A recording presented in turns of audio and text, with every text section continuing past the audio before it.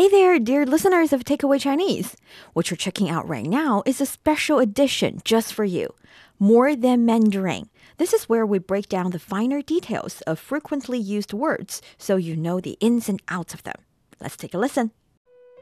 The word we're learning today is 信心, which is one of the most beautiful things that you can possess. 信 means believe. 心 means heart. If you believe it, you can do it. You have 信心, which means confidence. Here are some examples. 他总是信心满满. 信心 confidence. 满满 full of. Together, she always has tremendous confidence.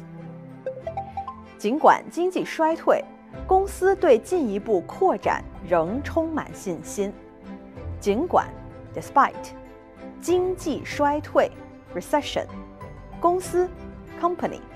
扩展 expansion. 信心 confidence. Together, despite the recession, the company is confident of its further expansion. There are so many quotes about confidence, like, the most beautiful thing you can wear is confidence. With confidence, you have won before you have started. We realize the importance of being confident, especially when in trouble. Here is another example. 越是困难时刻，越要坚定信心。困难 hard. 时刻 time. 坚定 hold firmly. 信心 confidence. Together, at this trying time, it is all the more important that we should stay confident. 信心，你学会了吗